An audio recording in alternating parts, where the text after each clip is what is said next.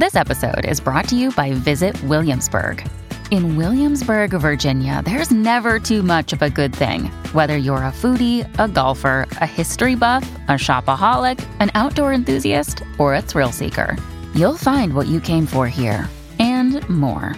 So ask yourself, what is it you want? Discover Williamsburg and plan your trip at visitwilliamsburg.com. This episode is brought to you by FX's The Veil, starring Elizabeth Moss. FX's The Veil is an international spy thriller that follows two women as they play a deadly game of truth and lies on the road from Istanbul to Paris and London. One woman has a secret, and the other has a mission to reveal it before thousands of lives are lost. FX's The Veil, now streaming, only on Hulu. When you need mealtime inspiration, it's worth shopping Kroger, where you'll find over 30,000 mouth-watering choices that excite your inner foodie. And no matter what tasty choice you make, you'll enjoy our everyday low prices, plus extra ways to save, like digital coupons worth over $600 each week. You can also save up to $1 off per gallon at the pump with fuel points. More savings and more inspiring flavors make shopping Kroger worth it every time. Kroger, fresh for everyone. Fuel restrictions apply. Welcome to the New Books Network.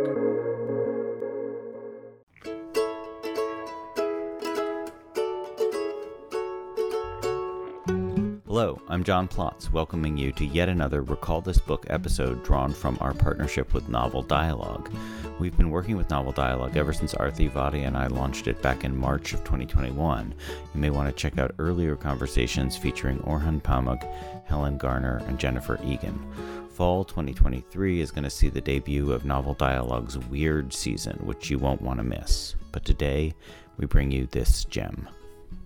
So today, I'm honored to bring you Joshua Cohen in conversation with my colleague and beloved friend, Eugene Sheppard, who is Associate Professor of Modern Jewish History and Thought here at Brandeis and author, besides many, many articles, of a stunning 2007 book, Leo Strauss and the Politics of Exile, The Making of a Political Philosopher. Eugene, 15 years later, I'm still stunned by your book, and I'm glad to be Zooming with you today. Thanks, John. Okay, Joshua Cohen, the main attraction, is the much celebrated and yet annoyingly young author of 4 short story collections, and by my count, 6 novels, I think, among them Wits. All right. Book of Numbers and Moving Kings, as well as the novel that sparked today's invitation, The Netanyahus, an account of a minor and ultimately even negligible episode in the history of a very famous family. Okay, so as listeners likely already know, the Netanyahus won the 2022 Pulitzer Prize for fiction for its fictionalized portrayal of a disaster of a job-seeking visit that the famous Netanyahu clan once paid to upstate New York. Well, maybe not quite upstate. Long before Netanyahu became the larger-than-life figure he is now. So The Guardian said about the novel, with its tight time frame, loopy narrator, portrait of a Jewish American life against a semi-rural background, and moments of cruel academic satire, the Netanyahus crossbreeds Roth's The Ghostwriter and Nabokov's Pale Fire. I mean, I think it's fair, but I also think it sells short that the way that the novel always plays with our knowledge that one of the annoying teenagers, who seems to be only a minor character, goes on to be Netanyahu, the past and present prime minister of an Israel, now seemingly firmly committed to the kind of ethno-nationalism that his father had been preaching way back in Eisenhower's America, where the novel's set. So it's a campus comedy, yeah, and it is very, very funny, but also one that throws a sidelight on the politics of today as they're present in Israel and also in our own Trump-shadowed America. So Joshua, welcome. It's a great honor to have you here. Oh, thank you. Thank you for the introduction. Thank you for both of you. Thank you, Eugene, for doing this. Yeah, seriously. Thank you, Eugene. So Joshua, we're hoping you might want to begin by reading from the opening pages of the book, including, by Eugene's special request, the novel's epigraph from the Zionist firebrand Zev Jabotinsky. Okay. Well, let's do the title as well then. The Netanyahus, an account of a minor and ultimately even negligible episode in the history of a very famous family. And why not? Let's read the dedication to the memory of Harold Bloom, Eliminate the diaspora, or the diaspora will eliminate you. Speech of the 9th of Av, 1938, Zev Jabotinsky. My name is Ruben Blum, and I'm an historian. Soon enough, though, I guess I'll be historical, by which I mean I'll die and become history myself, in a rare type of transformation traditionally reserved for the purer scholars. Lawyers die and don't become the law. Doctors die and don't turn into medicine, but biology and chemistry professors pass away and decompose into biology and chemistry. They mineralize into geology. They disperse into their science just as surely as mathematicians become statistics. The same process holds true for us historians. In my experience, we're the only ones in the humanities for whom this holds true, the only ones who become what we study. We age, we yellow, we go wrinkled and brittle, along with our materials, until our lives subside into the past, to become the very substance of time. Or maybe that's just the Jew in me talking. Goys believe in the word becoming flesh, but Jews believe in the flesh becoming word, a more natural, rational incarnation.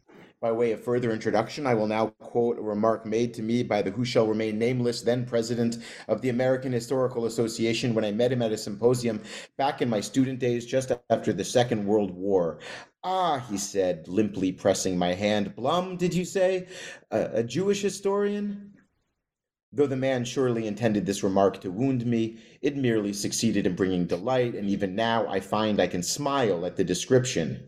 I appreciate its accidental imprecision and the way the double entendre can function as a type of psychological test. A Jewish historian? When you hear that, what do you think? What image springs to mind?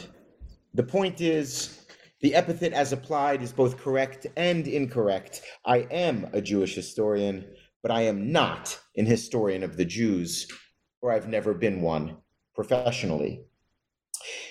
Instead, I'm an American historian, or I was. After half a century in the professorate, I was recently retired from my post as the Andrew William Mellon Memorial Professor of American Economic History at Corbin University in Corbindale, New York, in the occasionally rural, occasionally wild heart of Chautauqua County, just inland from Lake Erie, among the apple orchards and apiaries and dairies, or as dismissive, geographically illiterate New York City folk insist on calling it, upstate. Well, so Joshua, I mean, I have to say that the novel had me right from the get-go with hitting the reader in the face with this image of negation of exile from Jabotinsky on the 9th of Av, the Tisha B'Av, 1938, even more starkly, kind of putting that position to the diasporic Jew of saying, we got to get rid of this existential condition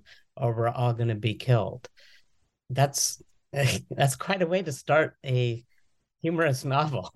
Can you tell us a little bit about, I mean, certainly Ben-Zion Netanyahu as Jabotinsky's representative in America makes perfect sense. But starting off the novel with this epigraph, can you give us some insight to what you were thinking? It's a good line. You know, it makes it wakes people up. I read it and I honestly, there's a perverse part of me that said, and is that a bad thing when I read that line? Right? I mean, so, to read the line in its proper context, you have to believe that it's negative, right? And you also have to believe that elimination, in this sense, and I believe it was like some version of, in Hebrew at least, it was, lechasel, right? It was a chisul, it was like a liquidation and elimination, right? That it means something physical. It means that, you will be murdered, right? That's absolutely the way in which Jabotinsky meant it. Right? Speaking for him as his elected representative on earth, I can say that that's how he meant it, right? But to read it in an assimilation context, right? In the context of people who want to still be alive, but not to be Jewish, to be called Jewish, to be identified as Jewish, to be associated with that, it would say, well, great.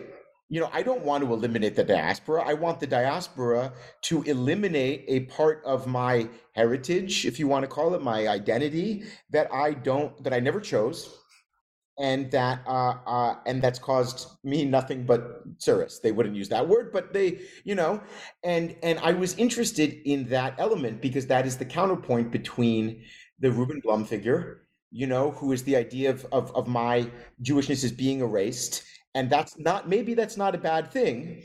And then, of course, Ben-Zion Netanyahu, who comes out of the Jabotinsky, comes out of Jabotinsky directly, and certainly believes in that comment in a mortal sense. It's funny. I've never read that line from a kind of like an acculturationist, assimilationist sense that the Jew within me will be eliminated, but that's not necessarily a bad thing. For some people, right? Yeah. And also, frankly, even for the great enemies of Jabotinskyism, of revisionism, it was not necessarily a bad thing, right? I mean, that is, in fact, it was the positive, construction of a modern Israeli identity. Right. Although, it really just kind of sets your teeth on edge, just to begin with, and you're kind of bracing yourself already for Ben-Zion's character, even though he doesn't appear for a little while, but even for these uncomfortable experiences in the opening pages of actually, could I relate that? I had a question for you, Josh, was kind of half formed about the different either ors that the novel sets up, and the way that you framed it there, that notion that, the assimilationism as a kind of soft elimination, or a desideratum of an elimination. There's this really, I think, poignant scene when the Blum family, husband and wife, are walking back home at the end after this disastrous visit, and Edith talks about how belief has kind of gone away for her as a category. We used to believe, and she lists things that she believes in, which were American ideals, not Jewish ideals. Right. And she says, but I don't have that anymore. So I would love to hear your thoughts about what that, how that scene fits in, because there it seems as if the alternative is to not believe, just to let it all go. Like, in other words, not to pick up a new set of beliefs, like a Statue of Liberty style belief, right. But just, Yeah, I mean, I think that,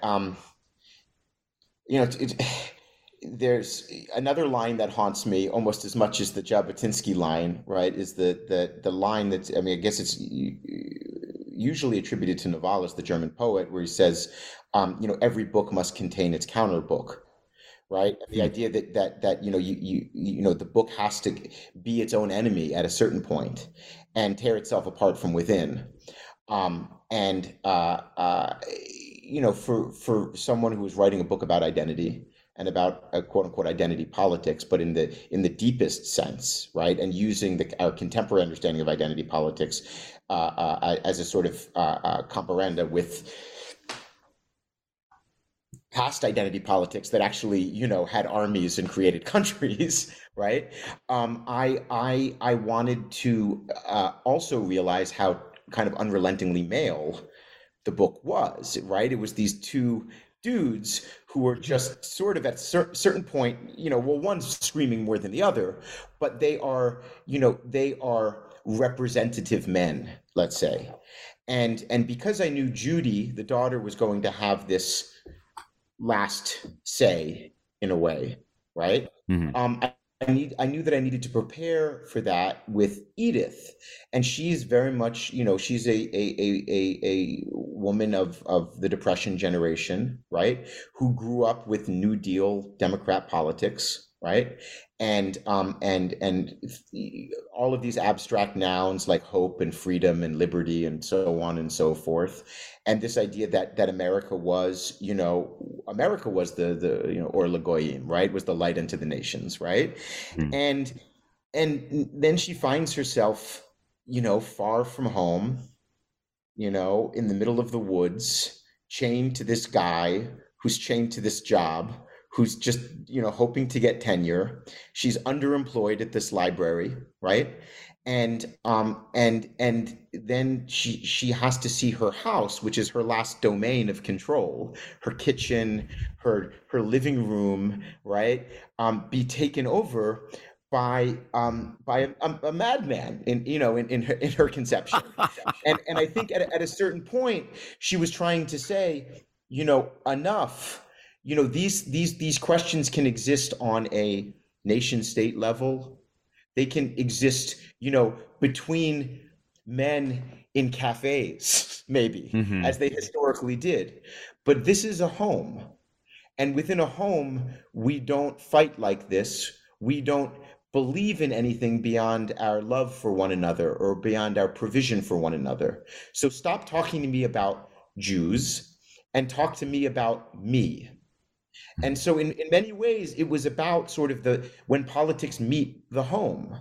And so for me, that was enormously, important when she says, after dealing with these horrible people, I feel relieved that I believe in nothing. Right. And for her, there's the way in which that nihilism, in a way, can be a nihilism of American consumerism of the 50s and 60s, which is, I have my, my Pampers that I can throw out and I don't need to wash diapers anymore. And I have my washing machine and I have my dishwasher and I have my this and I have my that, right? But it can also be, it's a pretty highly developed stage of certain societies to be able to not have to take an ideological stance. And it was for me a combating this idea, what for me was the ultimate revisionism, which was the revisionism of like late theory of like the Zizeks of this world, who'll tell you that everything is political, including the choice not to have a politics. And when I kind of first was exposed to that, having gone to school sort of under the sign of theory, right? I remember just saying like, people who don't think they have a politics, that itself is a politics. And I remember thinking to myself, well, you should meet my mom. Because like she'll tell you, I'm scared of you, but my mother's not, right? And she'll tell you what she thinks about that. And and so that was it. It was in many ways like the point of America and of all the suffering that came before America and our arrival in America was that so we didn't have to have a politics anymore. Right. But don't you think the character of Edith then ends up in that position of, it's almost like a deracinated kind of position? It's thoroughly exhausted and empty. I mean, I didn't see it as being, free of things necessarily. You're giving kind of a more emancipatory spin on what it means to be free of these things. But you don't see the absolutely. I mean, but I think she finds some liberation in deracination. Right. I met Roth once. Never met Bellow. Never met Malamud. I've met Cynthia Ozick a few times, and exchanged, letters and things. And I spent a fair amount of time with Harold. And, we're talking about different generations there, but with time that kind of can collapse into, a certain block of people, the masters in a way. And I began publishing when they were packing it in and passing away. And I knew that I was going to spend the rest of my life, no matter how long it was, being compared to these people. And I had to find a way not to hate them. We're going to spend the rest of our lives, living in the endless obituary or eulogy for like the boomers, right? It's like there's going to be the month when Bob Dylan dies. There's going to be like the month when when Mick Jagger dies, then when Keith Richards dies, and we're just going to be living under these, under the sign of their mortality, right, forever. And I felt that was going to be the case with my career and the great flowering of Jewish American literature. The point at which Jews had become assimilated enough to be able to claim, if not to fully believe, right, I don't know, that they were 100% representative American authors. And because I was coming along late to the occasion, because there was necessarily an epigon quality to it, a belatedness to it, it really got me thinking about Harold's anxiety of influence, right? And what this meant, and what it meant that like I had to deal with Harold personally, and I said to myself, look, I'm never going to be able to get people to shut up about Roth. I'm never going to be able to get people to shut up about Bella. They're going to have to die. So first of all, I'm going to have to outlive them. Second of all, the only way that I could, for myself, say that I have gone through this agon I'm going to write a Philip Roth book. I know how to do it. It's, it's not so hard. Why is it not so hard? Because Philip Roth already did it, right?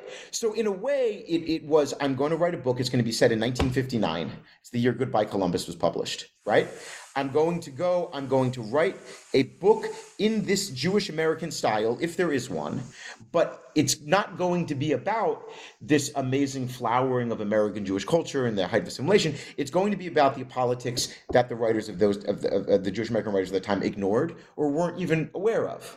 In the same way that Jewish American writers in the 50s wrote about, country clubs and having sex in 60s and having sex and so on and so forth, but didn't write about the Shoah. In fact, didn't really write about the Shoah until the late 60s, early 70s, right? They weren't writing about Israel until the 70s and 80s.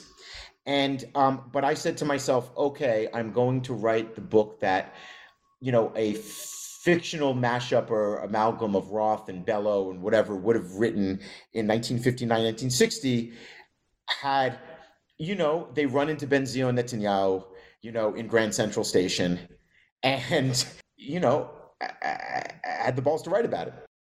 Can I just ask, in the names you mentioned, which are incredibly useful for locating the constellations, does Hannah Arendt come in it for you at all? I was thinking about, I think, Hannah Arendt when I was thinking more about like Hannah Arendt's readers when I did Edith's Parents. German, Upper West Side Jews, who got a psychology degree late in life, intellectuals who want to go down to the village and listen to bebop and then, check out a, Abex painting show later on. But Arendt herself, no, I mean, I think I was thinking about, really I was thinking about, what would happen, if an American Jewish author who had all of the brio, let's say, all of the wind in their sails, right, of the night of post-war triumphalism, right, and had this sense that the world was their sexual, artistic, intellectual, cultural oyster, right? What happened instead of, gobbling down that oyster, they decided to be really, really anxious about the state of Israel. And so in that way, I felt like I was exorcising that, if not the anxiety of influence, then the accusations of the anxiety of influence. And also issuing somewhat of a corrective, I think, to the way that those, not that they were wrong to write about what they were wrong, but just there were other stories going on, right? And in hindsight, it's exceedingly easy for me to see that. I think there's a line in the book that at mid-century, the two largest Jewish populations, in the world were each busy becoming something else.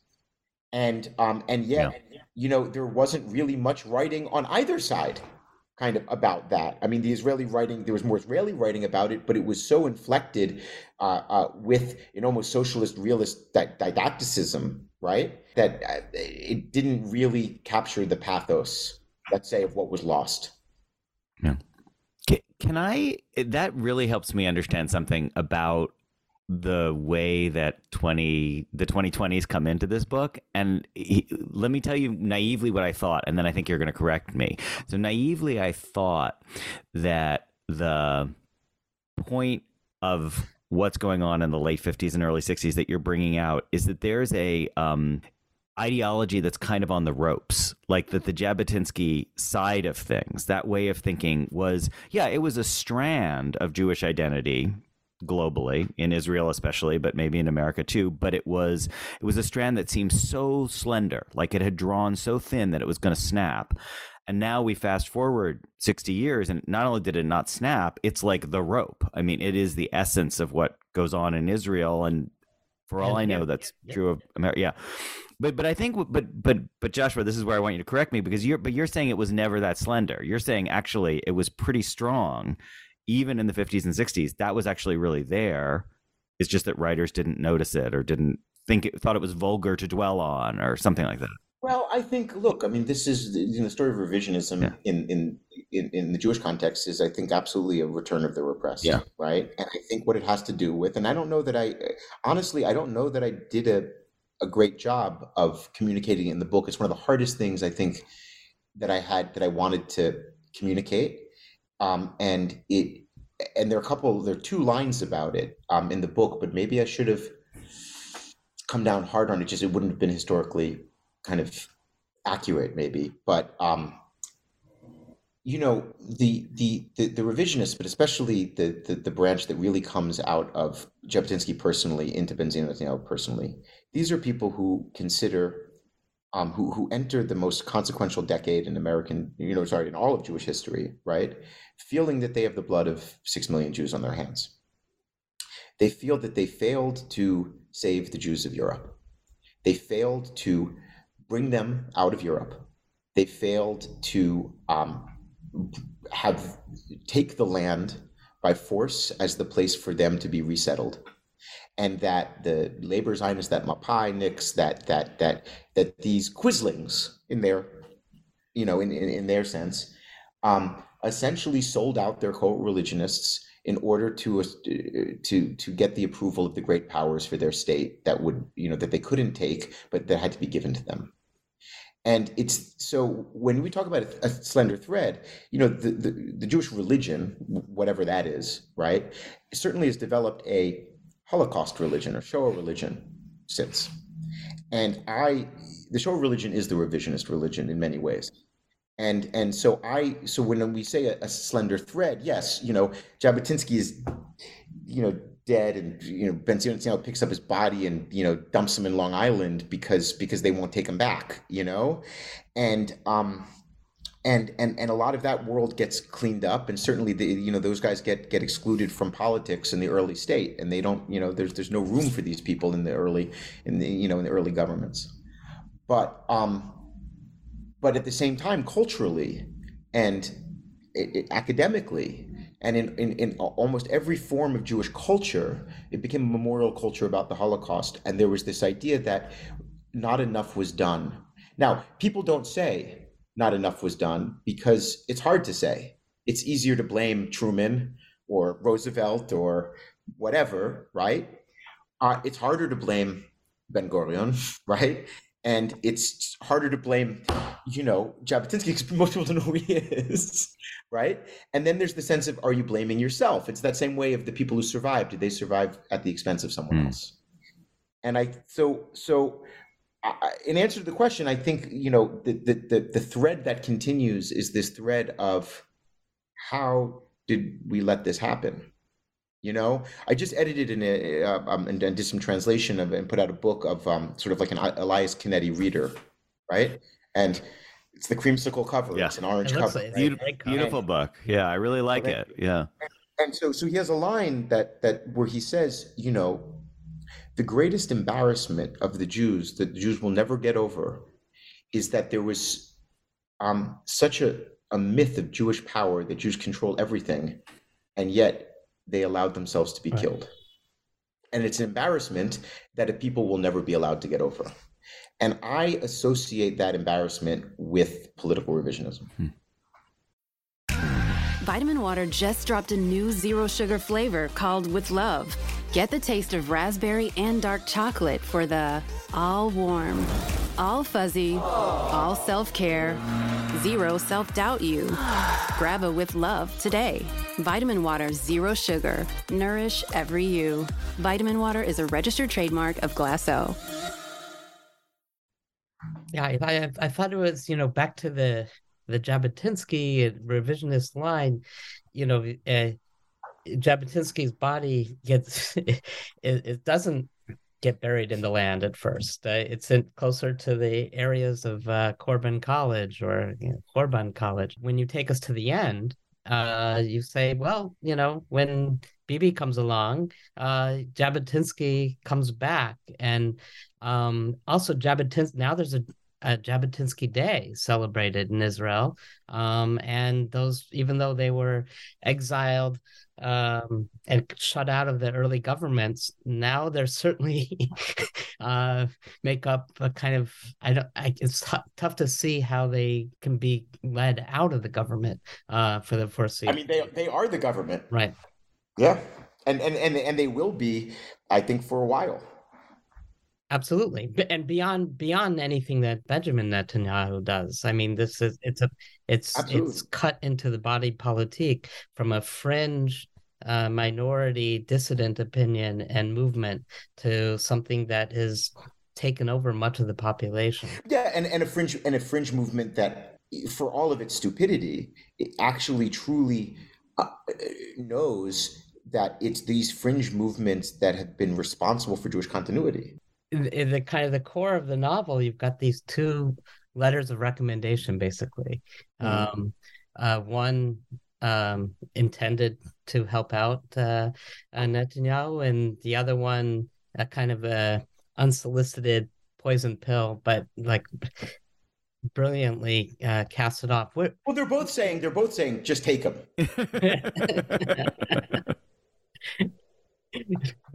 Right, he's a national hero or he's like a national threat. It doesn't matter. Take him. Just take him. So where did you get this idea to use letters of recommendations as a literary device? I mean, John and I have to read letters of recommendation quite a bit. Sometimes they're more imaginative than others, but you really get a lot of substance out of these letters, especially and the Levavi letters. You give a whole kind of history of revisionism and Ben-Sion's father. It's obvious you've been reading Adi Armon's pieces in Haaretz over the last few years. Tell us a little bit about this academic letter of recommendation. The first person is very limiting. Right. And you want to get out of the first person. And also, how do you talk about things that this guy who was born in the Bronx and then goes out into Western, Chautauqua County, New York, he wasn't around for. Right. And so I knew I needed other voices. I love writing letters in other voices. I think that direct address is something that truly arrests a reader, right? When it's you, even if they know it's to address to another you, there is that proxy feeling of when there's that pronoun, when you say, oh, me? Okay, tell me about it. And so there's that. I also always wanted to have these like East-West divides, right? Like you have the Yeka parents who are Edith's parents, and then, you have these Pale Settlement parents who are Reuben's parents. So then kind of I have this rabbi who's like very Yiddishy and, and like kind of a shtick rabbi from Philly, and then I have this, Yeka professor who just, and I come from those people on my father's side, and, and when they have to explain a point to you, it's just, you sit down and, you need Sitzfleisch for it, right? You're like, do you have the whole day? So I wanted to do that. I also thought it was really important to explain, why this guy is in America. It's not enough just to have him. I think a lot of people, certainly, I mean, Israelis who don't read Adi Armon's pieces, for example, or some other, or the few other things that are accurate about Ben-Zion Netanyahu, right? Because Bibi has been so engaged in a distortion campaign of the father of America-Israel relations and all of this nonsense, right? Distorting his father's, career and elevating his father and so on. Most people just, why does someone come to the United States? Well, because we have money. It's like a good place to get a job, right. But that wasn't the case here, right? I mean, during the most consequential decade of, modern Jewish history, he's not being murdered in Europe and he's not building his country, he's in suburban Long Island and then he's in suburban Philly. And so, there is this sense that, this man becomes this sort of itinerant, almost Yiddish figure, with his hand out, begging himself around on the adjunct circuit, looking for a gig. And it became really important to explain why that, how that came to be. And letters were sort of the only way, to do it. I also think that there is this, the unreliable narrator aspect of first person, right? The unreliability of first person, is obviously a well-known. I mean, that is first person is unreliability, right? Because it's not this omniscient, God's eye, God's ear, right? On top of it, it's not supposed to be anything besides one person's experience. But one of the things that I think is really interesting, and it's slightly different from unreliability, because I think of unreliability as a Goyish concept almost, right? Like there's this other thing where you think you're writing about one thing as an author. You're sure you're writing about one thing as an author, but you're actually completely sabotaging yourself, right? So it's not unreliability, it's self-sabotage, right? And that to me is something that I feel very, very close to as a writer. And so I kind of wanted to, dramatize self-sabotage in this way of, sure, okay, a letter of recommendation, let's begin. Let's do this guy a favor. And then 3 sentences in, you're like, he's the worst person I've ever met. There's, I surprise myself like this all the time, right? I'm not saying with letters, where I say, I just want to write a nice character. And then 3 sentences later, I'm just picking them apart mercilessly. And so I've become very interested in writing as a form of sabotage or insult.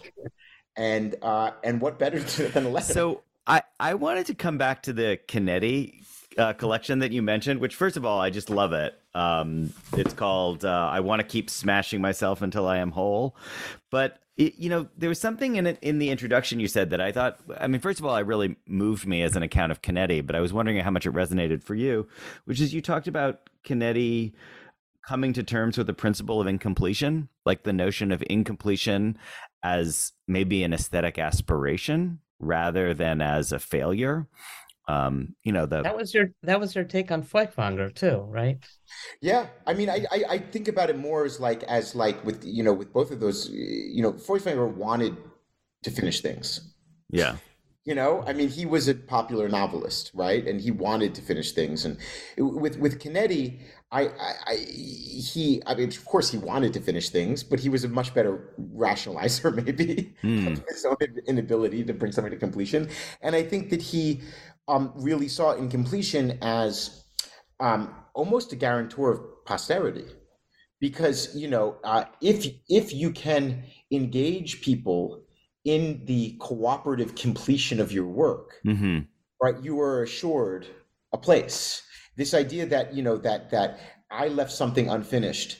If someone becomes interested in it, they become interested in my struggle for it, and in that way, I've enlisted them in my thinking.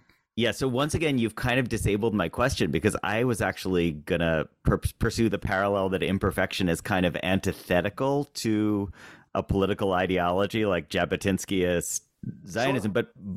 But in a way, what you're saying is that there might be a payoff, a political payoff, even in imperfection. Like if you can draw people into your project.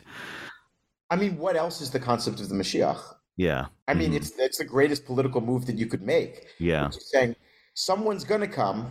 And it's all going to get better, but not just today. Yet. Yeah. Right. There's hope, but not for us, right? Right.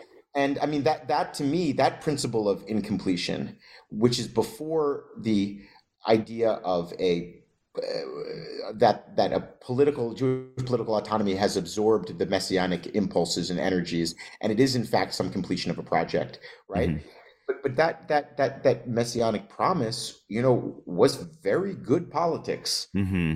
Very long time. Yeah.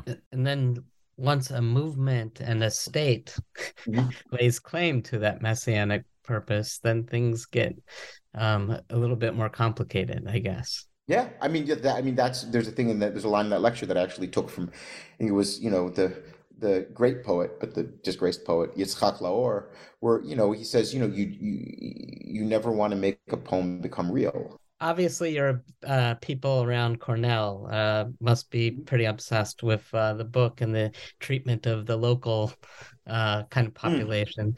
I was wondering if you talk a little bit about how you decided to kind of build this fantasy of what Corban College was and the people who live around there. And also, you must have heard a million anecdotes about Netanyahu at Cornell.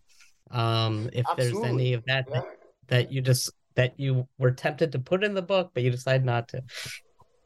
Well, I mean, the funny thing is that, because when everyone assumed, the people who read it, right, they assumed that it was, that it was Ithaca, that it was Cornell, right? And which of course is where he wound up teaching until Yoni's death, until 76. But the actual, weekend at the Blooms, which was like a day at the Blooms, was in New Haven. And I just didn't want to write about New Haven because I think it's ugly and boring. Like it's a little too close to New York.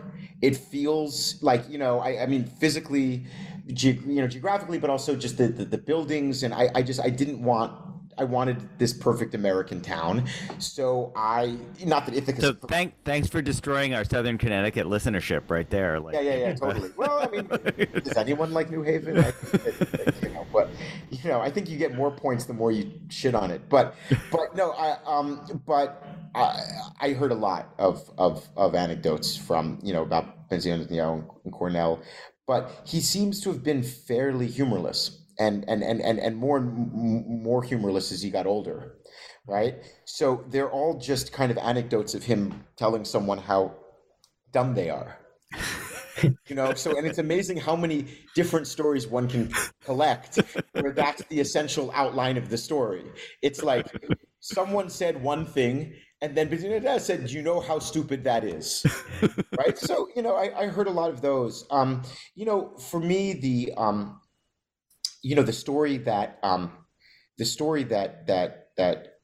Bibi tells often. In fact, he just told it in his first English language interview since this last election to Barry Weiss the other day, which kind of amazed me because he doesn't talk about it that often. Was when he gets the call from his brother Ido, right, that Yoni is dead, and he doesn't call his father. He gets in a car in Cambridge and drives, hours and hours out to Ithaca. And, it's a story that he's told a few times, but every time he now tells it, it's like the opening scene of The Ghostwriter, right? Of like walking up the path and seeing through the window the great man pacing in his study, right? And I remember the first time I read that, anecdote, right? I forget, it was in one of Bibi's books, and they all kind of blur together for me. But that was actually a picture for me of Corbindale. It was, the guy driving, he said through this, and it's funny because Yoni was killed on July 4th, 1976. And the way that Bibi has told it is with snow, which is amazing, right? It was that snowy bicentennial summer. And but I think that's what Ithaca is in his mind, or that's what Boston is in his mind. It's just this snow world, and that for me became the picture of Corbindale. So here we go, heading into our signature question. So Joshua, this is something we ask every writer in season 5. So in the past, we used to ask what you ate while you're writing, but we decided to aim a little higher now. So the question is, other than your actual writing supplies and your devices, what kind of surprising thing is vital to you when you sit down and write?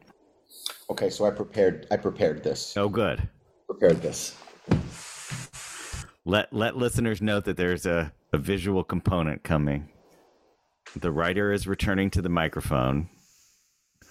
He's returning to the microphone with... So this is from the mass grave that my great-grandparents are probably in, and it was stolen. I'm not going to say by who or how. And it obviously had part of its back bashed in. Where is the mass grave? On the Lithuanian-Polish border, near Suwałki, Poland. Oh my goodness! So this is. So we talked. It's my friend. This is a human skull we're looking at here. Yeah. With the bash. Wow. Yeah. Good answer to the question, right? It's an answer. It's an answer with no comeback. Yeah. No, I mean, it keeps me company. Reminds me of where we're going. comes in handy if we're doing any Shakespeare around here. And I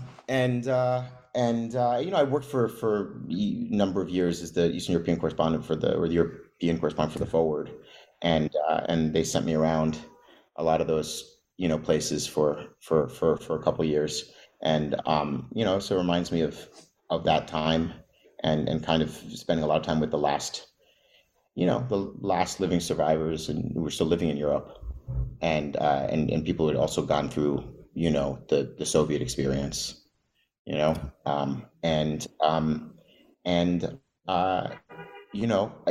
for some reason it's easier to talk to. I need to talk when I'm writing. Sometimes it's easier to talk to a skull than it is to like a coffee mug.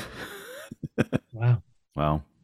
And also in my defense, like, this is a much nicer place for it to be than the hole that it was in. This is prime New York City real estate. So I'm just going to wrap things up then by thanking the Society for Novel Studies for its sponsorship of the podcast, and acknowledge support from our partner, Public Books. Hannah Jorgensen is our graduate intern, Connor Hibbard, the sound engineer. Please subscribe, rate us, and leave a review on Apple Podcasts, Stitcher, Spotify, or wherever you get your podcast. You might enjoy conversations from past seasons, including Shangri Lee, Teju Cole, Orhan Pamuk, Helen Garner, Sigrid Nunez, and Carol Phillips. And there are lots more conversations coming. So, Eugene, thank you for doing this with me. Joshua, thank you so much for having me, John. Joshua, thank you so much. It was a great conversation. Yeah, this was good.